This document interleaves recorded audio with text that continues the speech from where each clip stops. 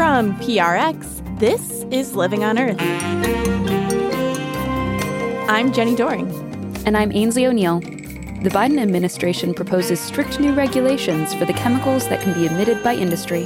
This regulation will be vigorously opposed by chemical manufacturers, by fossil fuel companies, and I think it's very reasonable to talk about this in the context of the war on cancer. Strong enforcement of this regulation should drive down some cancer incidence.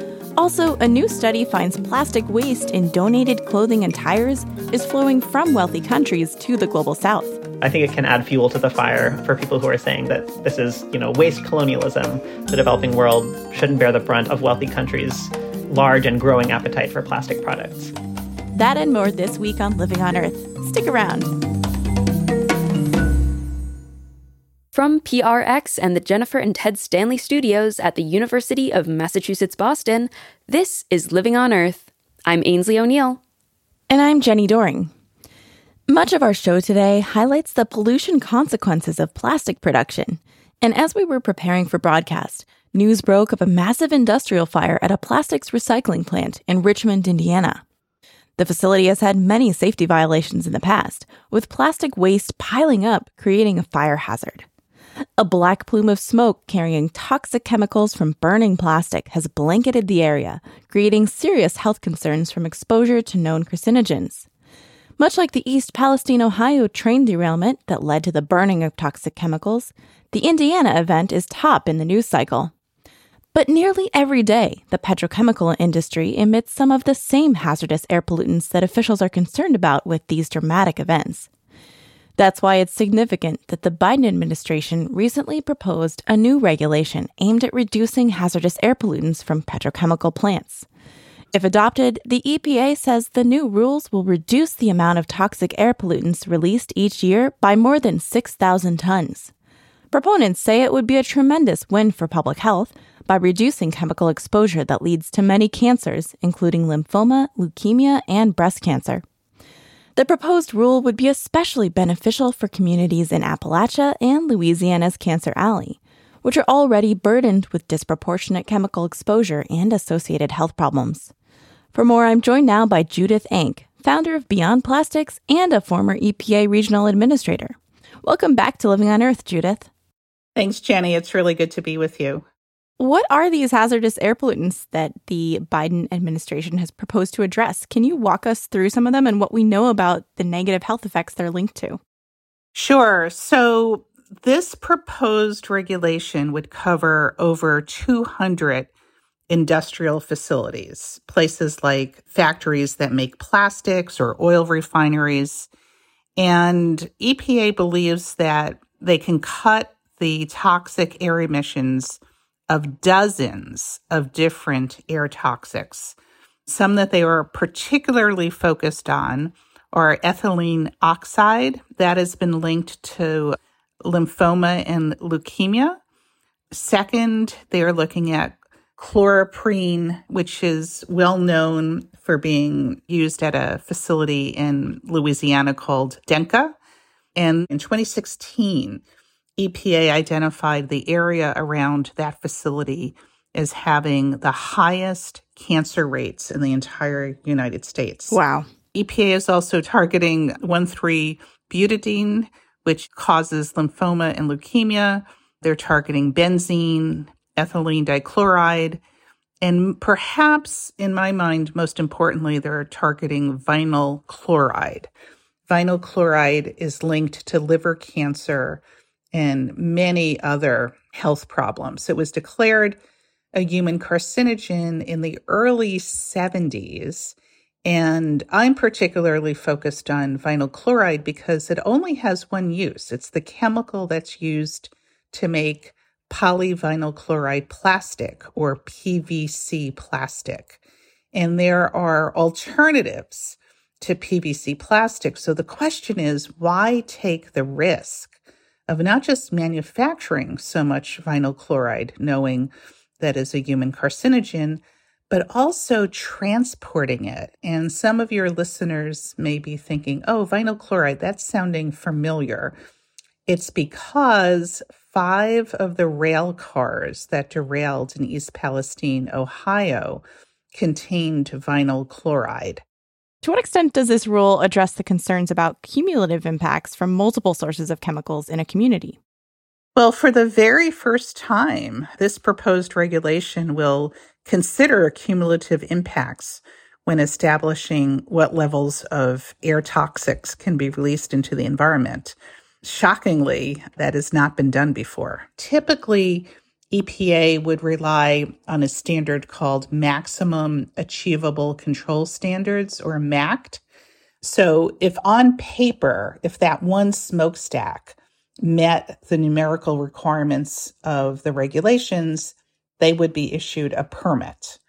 But the profound failure of our national and state environmental regulatory program is not recognizing that there's often a polluting facility right next door or down the road.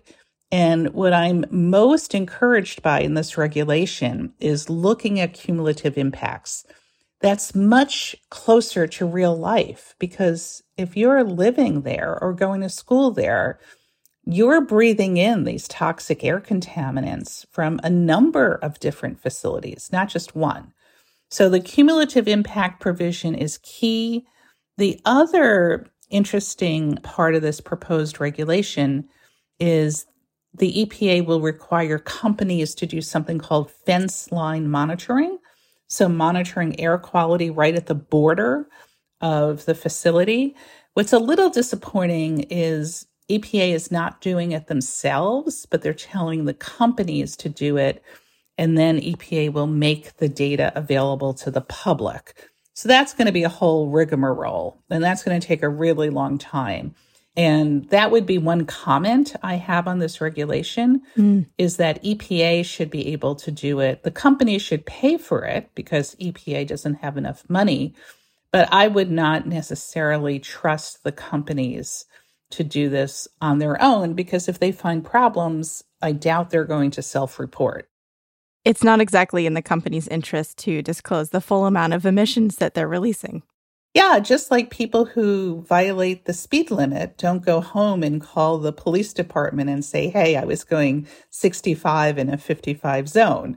So we wouldn't expect that from most motorists. Why would we expect this from industrial polluters? Now, what about the fence line communities that are exposed to these chemicals? Where are they located, and how has their quality of life been impacted by them? Well, people living downwind or right next to these petrochemical facilities have really suffered. And it's really unconscionable what we expect communities to put up with from these facilities. There are high cancer rates, there are asthma rates, there are people who no longer plant gardens because they're worried about the soil contamination. When air toxics come out of smokestacks, the pollution comes down somewhere, often on water. So air pollution becomes a water pollutant. And where these facilities are concentrated are a particular problem. So, for instance, along a 130-mile stretch along the Mississippi River is an area called Cancer Alley. Unfortunately, that's the name. And that's where there are 200 industrial facilities. Many will be impacted by this proposed regulation. There's a concentration of facilities in Texas. There's a concentration of facilities in Appalachia, Ohio, Pennsylvania, Kentucky. And I mean, it just seems like this is a giant science experiment that's going on in these communities, and people are guinea pigs almost. And, you know, the evidence is all around us.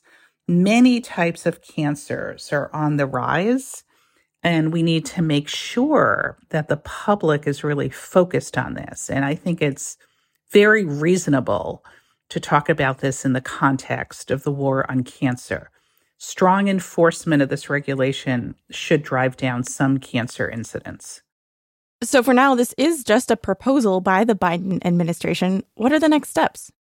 Well, there's a 60-day public comment period. So members of the public can go to EPA.gov and weigh in on what they think about this regulation. We already know it will be vigorously opposed by the chemical companies. In fact, the American Chemistry Council said that their members are committed to being good neighbors and don't necessarily think these regulations are needed. Well, I don't think it's very neighborly to pump pollutants and carcinogens into your neighbor's yard. So I'm not so sure about that good neighbor commitment. But I think the chemical manufacturers, the fossil fuel companies, their first step will be to put in reams and reams of information to EPA as to why they should not do strong regulations. My guess is EPA would probably proceed. And then my educated guess is that these companies will then sue to overturn the regulation. EPA gets sued more than any other federal agency. So they're represented by Department of Justice. They'll be ready for that. And then if the chemical lobby doesn't get their way in court or at EPA, then they'll scurry over to Capitol Hill and try to get their friends in Congress to probably delay the regulation. That's usually their playbook. And in the meantime, massive amounts of air toxics continue to get pumped into the environment. Yeah, so taking the long view, EPA has been rolling out a number of proposed rules in recent weeks. There's a rule limiting PFAS in drinking water. Those are forever chemicals, we call them sometimes. Tighter limits on mercury from coal-fired power plants, and this proposed rule for hazardous air pollutants like chloroprene and ethylene oxide and vinyl chloride. How can the administration make sure that they get this rule and those others over the finish line? Well, they have to move fast because, as we know, the outcome of presidential elections will determine whether regulations survive or not.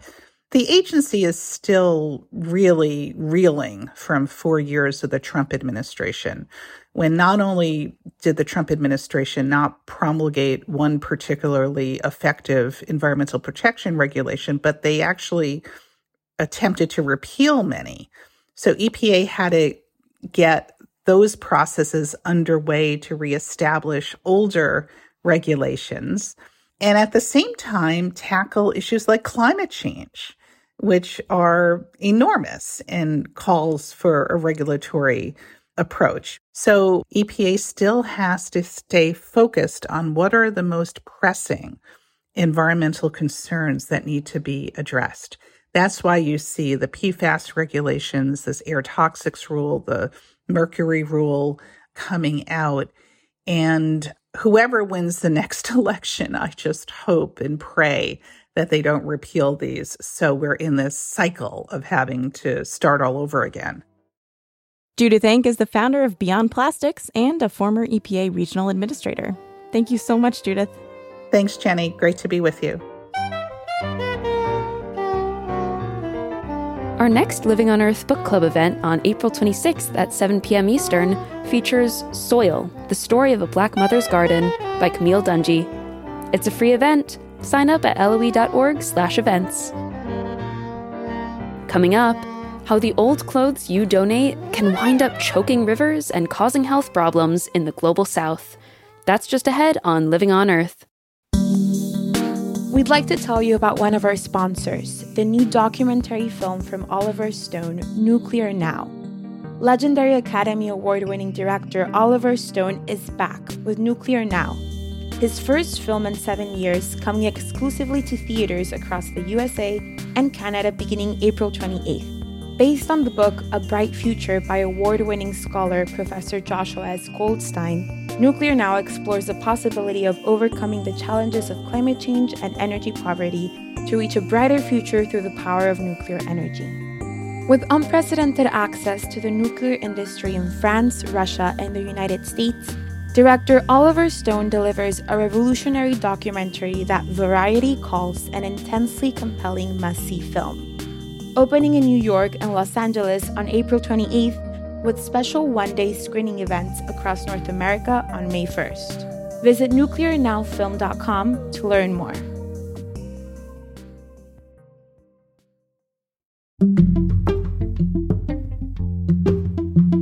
Support from our listeners is key to helping us continue providing detailed environmental news and analysis. Go to LOE.org and click donate to learn more. It's Living on Earth. I'm Jenny Doring. And I'm Ainsley O'Neill. With warmer weather on the way and fashion brands unveiling their summer designs, it might be tempting to buy cheap, trendy clothes off the rack. But while they may be kind to your wallet, these fast fashion items are far from easy on the earth. One study found that the average person bought 60% more clothes in 2014 than they did in 2000, but kept each item for half as long. And researchers find some low-cost clothing is thrown away after being worn just 7 or 8 times. Rather than throw clothes in the trash, many people will donate unwanted items to thrift stores. And that's when the problem begins for many countries in the global south that receive the donated clothing. That's according to a recent study commissioned by the Changing Markets Foundation. For more, we called up Veena Holkar, director of Wildlight Global. She conducted fieldwork in Kenya for the report and spoke with Living on Earth's Bobby Bascom. So your investigation marched through what happens to used clothing, looking at Kenya as a destination. Why Kenya? We made a short list and we ended up going to Kenya because there's open access customs data for Kenya, which means that we could actually examine the data and see the names of companies that were shipping used clothing into Kenya, and we could see the names of the companies that were receiving it. It's by no means the case that all used clothing is going to Kenya. It's going all over the world. Kenya is one place that we can actually have a close-up look and see what's happening on the ground. So let's say you have a T-shirt that you don't want anymore. Maybe your child has outgrown it. You take it to your local thrift store. What happens to that shirt that it somehow makes its way to Kenya or one of the many, many other countries that take our used clothing? You take your T-shirt to the thrift store. If it's good enough quality to be resold, they'll put it out on the shop floor and it will get resold. If it's not quite good enough quality for that, they'll take it round the back and put it in a bag to be sorted. It will then be picked up by a recycling company, a commercial recycling company who'll pay for it. And they'll sort through that clothing. And they may then sell some of that. The stuff which they think isn't quite good enough will then be shipped abroad. Now, it will go to a number of different countries, predominantly in the global south. And so what happens to that T-shirt once it arrives in Kenya? The ships arrive in Mombasa port. The large bales are taken out and put in warehouses, and then they're sold on to middlemen. And eventually they make their way to the large undercover markets in the centres of the big cities. The one that we visited was in Nairobi. That's the biggest one of all. And at that point, the clothes in the bales are bought by second-hand market traders. The second-hand market trader won't have any idea that that T-shirt is even sitting inside of the bale they've just bought, because they're not allowed to look at the contents of the bale before they buy it. They have to hand over their dollars and they will buy, sight unseen, around about 200 items of clothing. They'll cut the bale open, and that's the point where they discover whether or not they have got a decent amount of clothes in there that they can resell, or whether a large proportion of that clothing is going to be waste, that they're going to be losing money on. And some of the traders that we spoke to do end up losing money, substantial amounts of money on some of the bales. It's basically a lottery. So let's assume that they've cut open the bale and they've found your T-shirt in there. They'll have a look at it and they will try and assess whether or not they can recoup some of the purchase money on it. If it's in bad condition, by which I mean, and I saw plenty of T-shirts like this, stained or torn, covered in dog hair, covered in mud, completely misshapen and stretched, or perhaps a tiny little crop top T-shirt, which is completely inappropriate for Kenyan people. If it's that kind of T-shirt, then they will put it to one side. And at the end of the day, there will be a fagia trader who will come to the stall and buy all of these items which were unsellable, which were all on this pile at the back of the stall. And they'll buy them for a very small amount of money. They will then take them away and see if they can sell them for 0.05 of a cent, even miniature, tiny amounts of money. The likelihood is that they won't be able to sell it. They may then burn that clothing. They may throw it into the ground next to their stall, which becomes a compacted mass of used clothing that's been discarded there.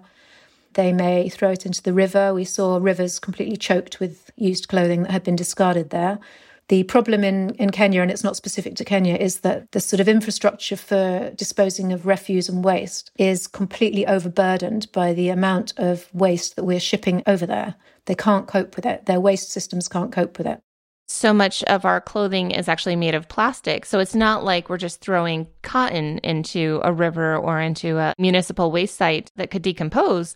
We're throwing essentially plastic, which is never going to decompose. It could see how this problem could really add up very quickly. In 2021, over 900 million items of used clothing was thought to have been exported to Kenya, and that's based on our customs data. Of that, approximately half, so 450 million items, were waste, and about 2/3 of that was composed of synthetics. So that's more than 300 million items of clothing in 1 year are waste, which was synthetic. Now, those clothes, as you correctly say, are discarded but do not disintegrate or decompose naturally. They remain in the soil for many, many years, and also in the water supply, which they contaminate. And if they're burned, they're far more dangerous because the smoke that they give off is extremely harmful to humans. And we've had reports of people being constantly admitted to hospital because of problems caused by burning of used clothing. And is the used clothing burned just as a way to get rid of it so it's not clogging up your rivers anymore, or is it actually used as some sort of fuel? Both of those happen. So it is used in some cases just simply because there's no other way to get rid of it, and it's accumulating in vast heaps all over the place. The used clothing is also sometimes used as fuel. We heard reports that used clothing was being sold to industry soaked in oil to be used as a basis for fuel. And we saw with our own eyes some people at the edge of the market who were making peanuts, making salted peanuts for sale, and the fires that they were using to roast their peanuts on were fueled by scraps of waste clothing, including, we filmed, synthetic clothing. So they were directly breathing in the toxic fumes that clothing was given off as it was burned. Well, this sounds like a public health hazard then that we are shipping to the developing world. Exactly so. It's unconscionable to me that we're not dealing with this problem ourselves, but actually sending it somewhere else to a country where it can't be dealt with. Even if they could deal with it, the volumes are so vast, it's absolutely impossible. And I understand that you spoke to local people who are involved in the trade and maybe just living alongside of it. What did they have to say about this issue? We spoke to market traders, we spoke to people in the communities living alongside the markets and alongside the river, and the general perception was that this is too much. It's too much for them to manage, it's too much to be coped with, and it's causing health problems and environmental problems. Everybody was in agreement about that. The traders, whilst they welcome second-hand clothing and by no means want the trade to stop, begged to have clothing which was usable, that they could use and resell. And they were hard pushed to understand why the global north is sending clothing which is completely useless and unwearable. So what can people do to not contribute to this problem? What advice do you have for our listeners who want to, make better choices? The first thing I'd say is buy less, buy better. Secondly, I would say think about the labels of your clothes, check them and see what things are made of, and try and buy clothing which is not made of synthetic fibres.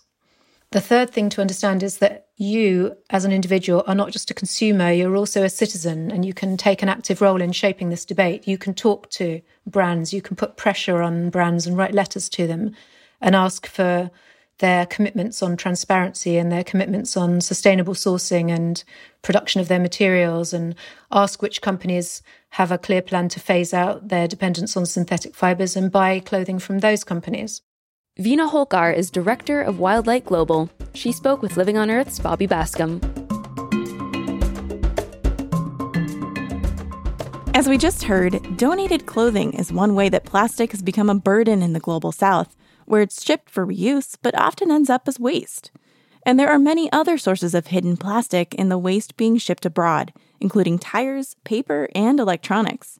Those less obvious sources of plastic waste aren't included in the United Nations estimate of the international plastic waste trade. A recent study by the International Pollutants Elimination Network found that the UN is underestimating the amount of plastic waste being shipped to developing countries by up to 1.8 million metric tons, making totals about 40% higher than previously thought. Joseph Winters has been following the story for Grist. He's also a former Living on Earth intern. Joseph, welcome back. Thanks so much for having me. So, what categories of plastic are usually included in the old kinds of calculations? And what types of waste are typically ignored? Why are we missing out on huge categories of plastic waste here? So the way that many researchers try to quantify the amount of plastic waste that's being traded between countries uses this UN database. And in this database, plastic waste, things that you would think are obviously plastic, like bottles or plastic wrappers, things like that, they get their own code, their own category, and they're counted separately from all the other kinds of waste. And so researchers tend to look only at that category when they're making calculations about the international waste trade, and they fail to look at other categories. And so what the researchers did is they looked at a couple of these specifically around clothing. So discarded clothing gets a different code in this UN database, and it's not counted as plastic waste. It's counted as clothing waste, even though the researchers cite data showing that 60 to 70% of all textiles are made of some kind of plastic. So that's all your like synthetic fabrics. And that's not being captured by researchers. There's another category of used clothing that's sent abroad and is not considered waste at all. So this is clothes that wealthy countries send to the developing world thinking, oh, it's going to be recycled, it's going to be reused in a secondhand market or something like that. So that's not captured as waste at all, even though, again, 60 to 70% of those textiles are made of plastic, and 40% of them likely end up in landfills because it's just unsalvageable. It's too worn or too used. Yeah. So in addition to clothing waste that's not being counted, what else is there? The other big category that the researchers looked at was paper.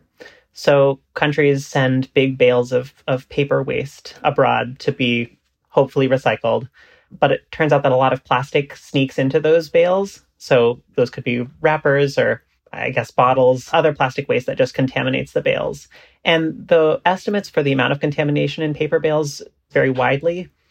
But the report cites two sort of extremes. On the lower end, it could be just 5% of paper bales are actually plastic contamination, but the estimates go all the way up to 30%. So it could be that almost a third of these paper bales are actually plastic. That's not being captured by estimates of the total international waste trade. That's huge. Yeah, sometimes junk mail, it's an envelope, it's paper, but there's also plastic stuff in there. I imagine that could be contaminating it too. Yeah, there are just lots of ways for plastic to get into paper bales. Yeah, I mean, plastic is in just almost everything we use these days. Are there any other categories that really are being missed here? Yeah, there's a number of other categories that the report said were hard to quantify, but are still likely very problematic. And those include e-waste. So all of the electronics that countries throw away and send to the developing world are laced with plastic and other problematic components. They also talk about rubber, so largely from tires that are discarded and sent abroad. And then there's another category called refuse-derived fuel. It's a kind of fuel that has a lot of plastic in it. So China, which used to receive much of our plastic waste, actually stopped accepting most recyclable waste from other countries in 2018 under what was called Operation National Sword. Which countries are now bearing the brunt of this burden?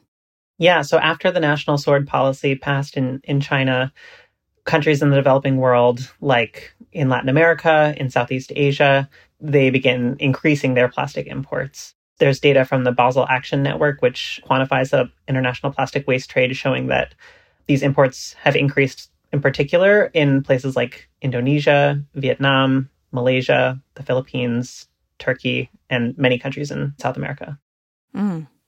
Well, developed countries that are sending this waste elsewhere often claim that they're recycling that material overseas, but that's not always the case, right? What happens to the plastic waste that doesn't get recycled? Unfortunately, most of the world's plastic waste is never recycled.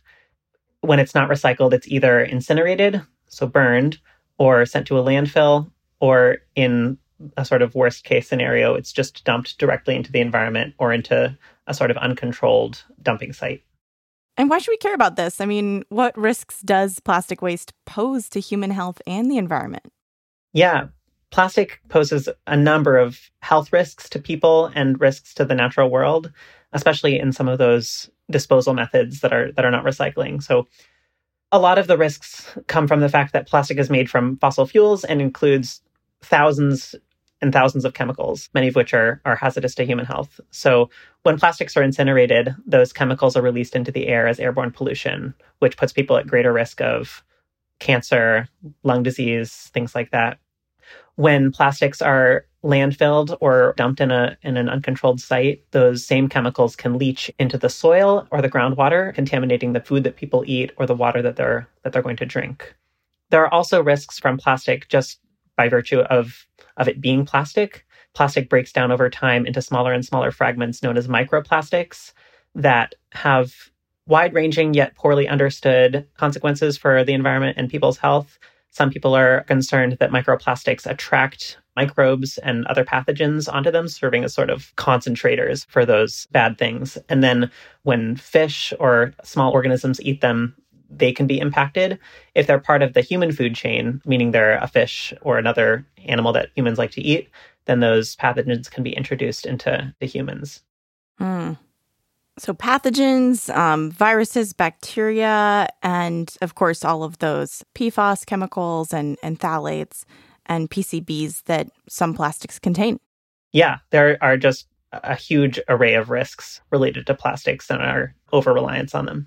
Well, so maybe now this report helps us perhaps calculate plastic waste a little bit better. So that's great that we have more awareness of the issue, hopefully.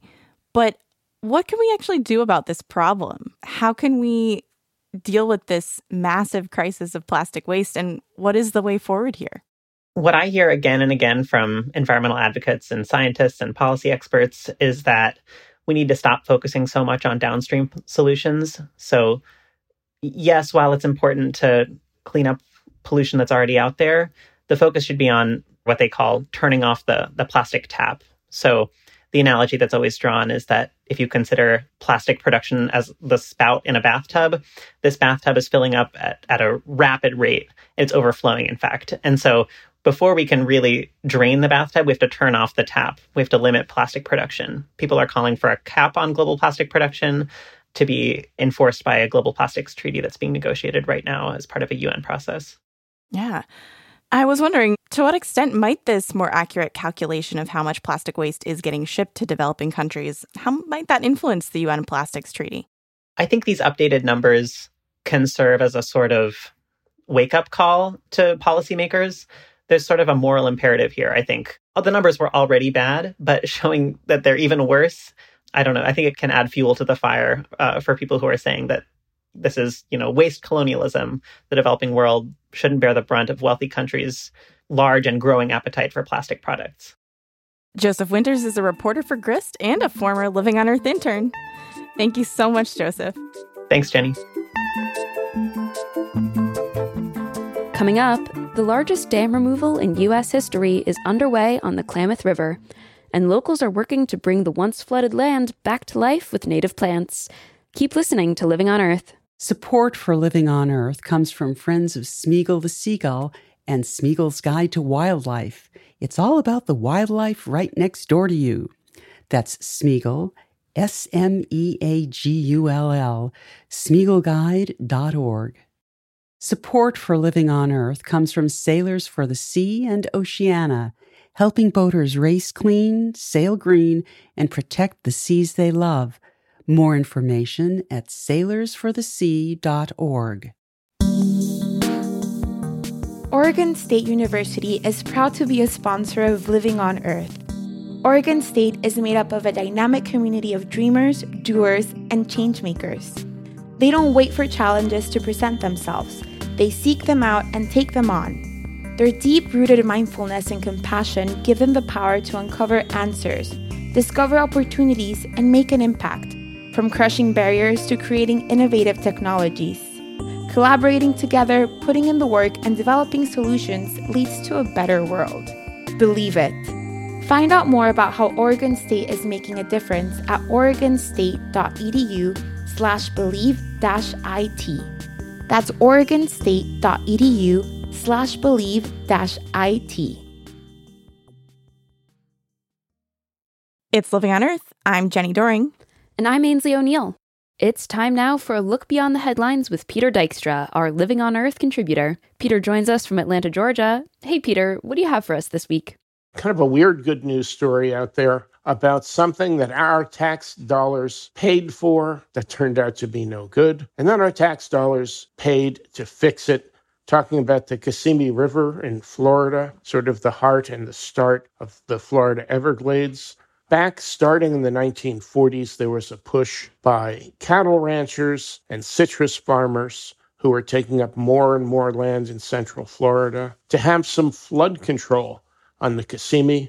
And so the Army Corps of Engineers took all of the bends out of this slow-moving river, put it in a culvert that was as much as 30 feet deep, so that water would race through the area north of Lake Okeechobee instead of slowing down and flooding all this prime farm and grazing land. All right, so that was the first step of our tax dollars at work. And what was the second step?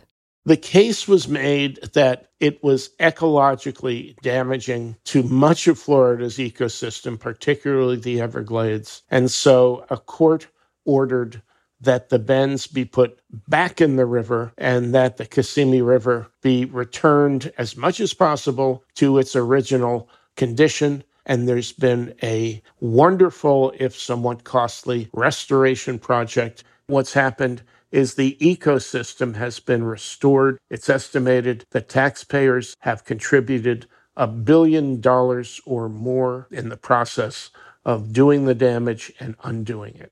All right, Peter, what else do you have for us today? There's a study that came out last week in the Bulletin of the American Meteorological Society, analyzed 100,000 Major League games and attributed over 500 home runs increase in the last decade to warming caused by climate change. That's about a 1% jump. Did have a guy, Aaron Judge, who hit 62 home runs, an American League record. Wow, that's a lot of home runs. How did the study explain the correlation between these home runs and climate change? This new study says that because warmer air is less dense than cooler air, as the air warms, there will be a few additional home runs attributable to global warming. Well, I guess baseball fans should expect more home runs this season. But what I'm expecting from you now, Peter, is a trip through the history books, and I believe you have something from our home state of New Jersey. Well, we're both from Jersey, and one of the most famous people from Jersey is our history subject today, because on April 17th, 1799, Aaron Burr, born in Newark, and some of his colleagues launched the Manhattan Company. It was the first New York City water utility. Now, Aaron Burr, who of course was also an early vice president, had been developing a rivalry with another banker named Alexander Hamilton and his Bank of New York. And within 5 years, Burr went from founding the water company to being vice president to shooting Hamilton in a duel in Weehawken, New Jersey. He's the only vice president to ever successfully win a duel. Well, Peter, I always appreciate your New Jersey stories. Peter Dykstra is a Living on Earth contributor. Thank you again, and we'll talk to you soon. All right, Ainsley, thanks. Talk to you soon. And there's more on these stories on the Living on Earth website. That's LOE.org. President Biden has set an ambitious goal that 50% of all new vehicles sold in the U.S. should be electric by the year 2030. But that goal might be tough to meet, as a recent poll says just 4 in 10 Americans are somewhat likely to buy an electric vehicle as their next car. To encourage buyers and make EVs more affordable, the federal government offers a $7,500 tax credit, but only for vehicles that meet certain standards. And now those standards are getting a lot tighter. 40% of the minerals must come from the United States or a country that has a free trade agreement with the U.S., and final assembly must take place in North America. For more on gearing up for electric vehicles, I'm joined now by Jim Modavalli, who writes about green transportation for Auto Week and Barron's. Welcome back to Living on Earth, Jim. It's great to be on. So what are some of these restrictions that determine whether or not an electric vehicle is actually qualified for the $7,500 federal tax credit? Well, what we had under the old rules, any automaker that manufacturing an EV could pretty much qualify. The only thing that got you out of qualifying was if you produced more than 200,000 cars. And this is why both General Motors and Tesla no longer qualified for the tax credit under the old rules. So cars made in Germany or Korea or even China could qualify for it. And if you're big on saying that we should only be subsidizing American-made products or vehicles with a lot of U.S. content, then that kind of rankles. So the new rules very much look at where the car is, what they call final assembled, and whether that's in North America or not. So there are multiple things you have to do to qualify, and the consumer has to do a bunch of things, like you can't have income above a certain limit, and the car also has to be at certain price points. For a car, it's not over $55,000, and for an SUV or a truck, it's $80,000. I think the most important point here, and you have to give Joe Manchin, the senator from West Virginia, credit for this. It has spurred enormous investment in the United States in the form of both car plants and battery plants, and also the search for and mining of minerals and their recycling. So in terms of investment in America, that law has had a major positive effect. But it has also caused a lot of trade problems, and the companies that are not eligible are squawking about it quite a bit to foreign diplomats, American diplomats, and they want a piece of that pie. So what manufacturers are going to be left out of this tax credit once these restrictions take place? Well, it's still in flux. The biggest pain point right now is that the Hyundai, Kia, they're made in Korea. They're not made in the United States. But the company is prepared to do $10 billion worth of investments in the United States. And the car that they just announced at the New York Auto Show, the EV9, is going to be built in Georgia. So all this is changing. We do have a list of the manufacturers that definitely qualify, and I would say that at this point, most of them do. I was able to find it online. In fact, the IRS has a list of them. So, Audi, BMW, Ford, and most of the things that GM makes, all the Nissan Leafs, pretty much everything made by Tesla. Like I said, it's in flux. They're still working on it. They're going to do everything they can to make sure that their vehicles are eligible, including spending billions of dollars in the U.S. to build battery and car plants, what we're seeing now. So to what extent are these new restrictions going to create some winners and some losers in the EV market? Well, I think the winner is going to be the consumer, really. I think that the companies that don't comply, don't currently comply, like Hyundai, Kia, they're going to comply by building factories and battery capacity in the United States. That's already true of Kia, Hyundai. So if their 2023 model doesn't qualify, their 2024 will probably get under the wire. So, and the consumer gets a cheaper vehicle, both because the manufacturers are lowering their price to meet the limits and because they qualify for the income tax credit. So it's kind of a win-win for the consumer. It's a lot of pain for the automakers because their tendency is to build plants where it's cheapest to build. It's cheaper to build cars in China or Korea.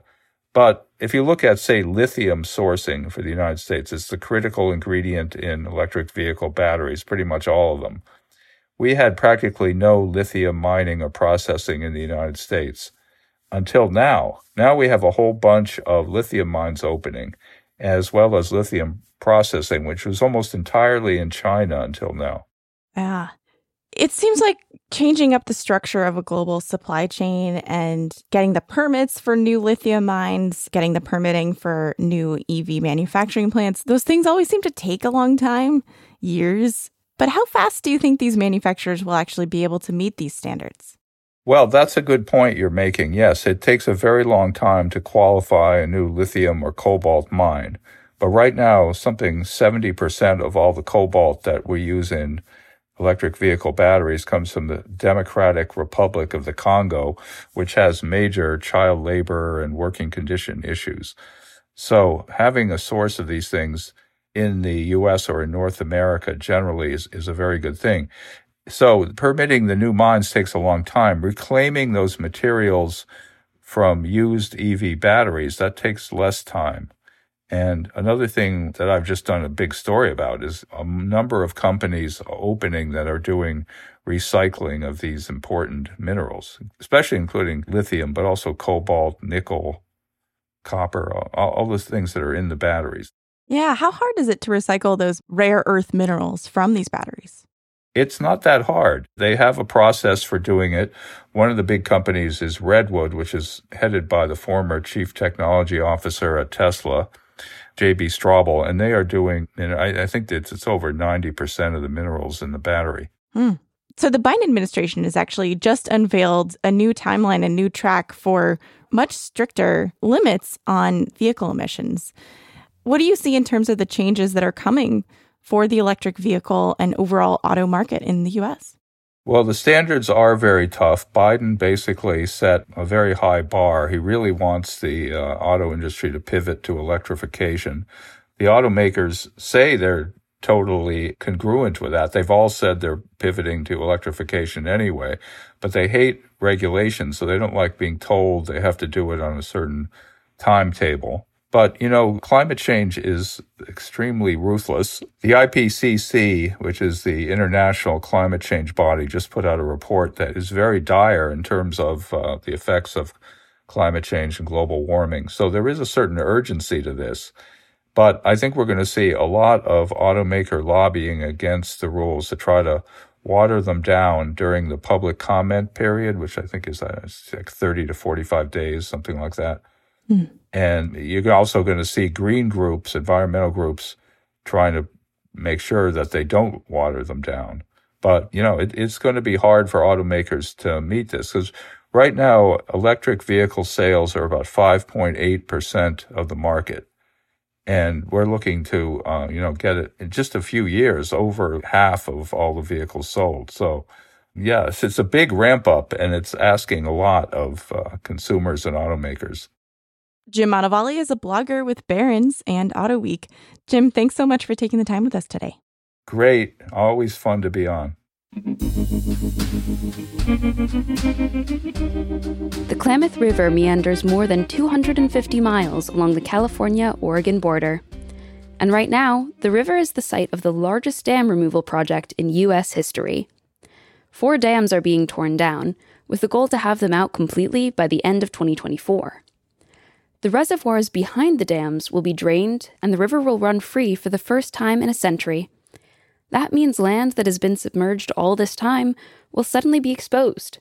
As Juliet Grable from Jefferson Public Radio reports, an effort is underway to replant the area with native species. On the north shore of Iron Gate Reservoir, Frank Henry Jr. jams a heavy metal pole into the ground and twists. I'm digging like maybe a 12, 13-inch hole with the rock bar. He grabs a stick from a 5-gallon bucket and plants it in the hole. It's Klamath plum. These little ones that are kind of like cluttered together are the ones I'm putting in right now. It will eventually grow into a shrubby tree that forms dense thickets. Henry is part of a crew contracted by Resource Environmental Solutions, or RES, to restore the banks of the Klamath River after 4 dams come out. About 900 acres of wet mud will be exposed around Iron Gate Reservoir, which is in Siskiyou County. Joshua Chenoweth is the senior riparian ecologist for California's Yurok tribe. He's leading the dam replanting effort. It's our job to make sure it's revegetated, and we want that to be revegetated with a healthy native plant ecosystem. For the last 2 years, Chenoweth's crew has been mowing a wide ribbon around the shoreline to keep out exotic invasive plants. Last fall, they seeded the strip with a mix of native species. Now they're installing young shrubs and trees, buckbrush and serviceberry, along with the Klamath plum. Chenoweth is not a tribal member, but nearly all his field technicians are either members of the Yurok tribe, like Henry, or the Karuk tribe. Any re-veg project, if it's done right, is adaptively managed by people that understand the landscape. And there's no better place to look for that than the tribes and the people that live here and call it home. The revegetation of the Klamath River has been called the biggest river restoration project in American history. Collecting, propagating, and growing enough seeds and plants to repopulate the reservoir footprints, approximately 2,200 acres in all, is a staggering task. Their planting design includes 96 different species, culturally significant plants like yampa and lomatium, important pollinator species like milkweed, and tens of thousands of oak trees. Gwen Santos is the Regulatory and Ecology Director for RES. She's been coordinating the revegetation effort. We're up to 13 billion seeds, approximately. We're trying to get to 17 to 19 billion. There's no way to collect enough wild seed to meet these targets, so Res has contracted with 5 commercial nurseries to propagate wild plants specifically for their seed, a process called seed amplification. Washington-based BFI Native Seeds is one of the contracted nurseries. They have the challenging task of scaling up a small number of wild seeds into hundreds of pounds for this project. BFI's manager, Matt Benson, says these native seeds haven't been bred as crops. We think of it, well, yeah, you go plant a garden and does it. And you don't realize, and there's 6,000 years of agriculture behind every seed I plant when I put in a garden or when a farmer plants a field, when we don't have any of that. BFI is located near Moses Lake in central Washington. Benson is growing 20 different native species, some of which have yielded surprises, like a field of mugwort, which started out as tiny tufts with gray-green leaves. I mean, in 1 year, it shot up almost like corn does. Benson had to keep raising his sprinklers to accommodate the plants, which eventually towered over 10 feet and produced huge masses of flowers. Joshua Chenoweth also helped lead the revegetation effort on what was previously the largest dam removal in the world, the removal of 2 dams on the Elwha River in Washington state. After the Yurok tribe toured the Elwha site, they recruited Chenoweth for the Klamath River project. He says the pull to lead another project like this on an even larger scale proved too hard to resist. Here was a whole new landscape to learn about and try to apply lessons learned to a new project and advance the science of revegetating reservoirs after a dam removal project. But despite the monumental effort and dozens of species being cultivated, he says, nature will still do most of the work. We're trying to introduce as great a diversity as possible, and then let the landscape teach us what's going to grow and work well. Res will be actively planting the reservoirs for 2 years. Then we'll maintain and monitor the sites for another 5 years. I'm Juliet Grable reporting. Juliet's story comes to us courtesy of Jefferson Public Radio. On the next Living on Earth, Earth Day and a celebration of our only home. Part of celebrating the Earth is finding a way to let ourselves experience the joy of this planet and all of its wonders, even as we're aware of the crisis that it's in.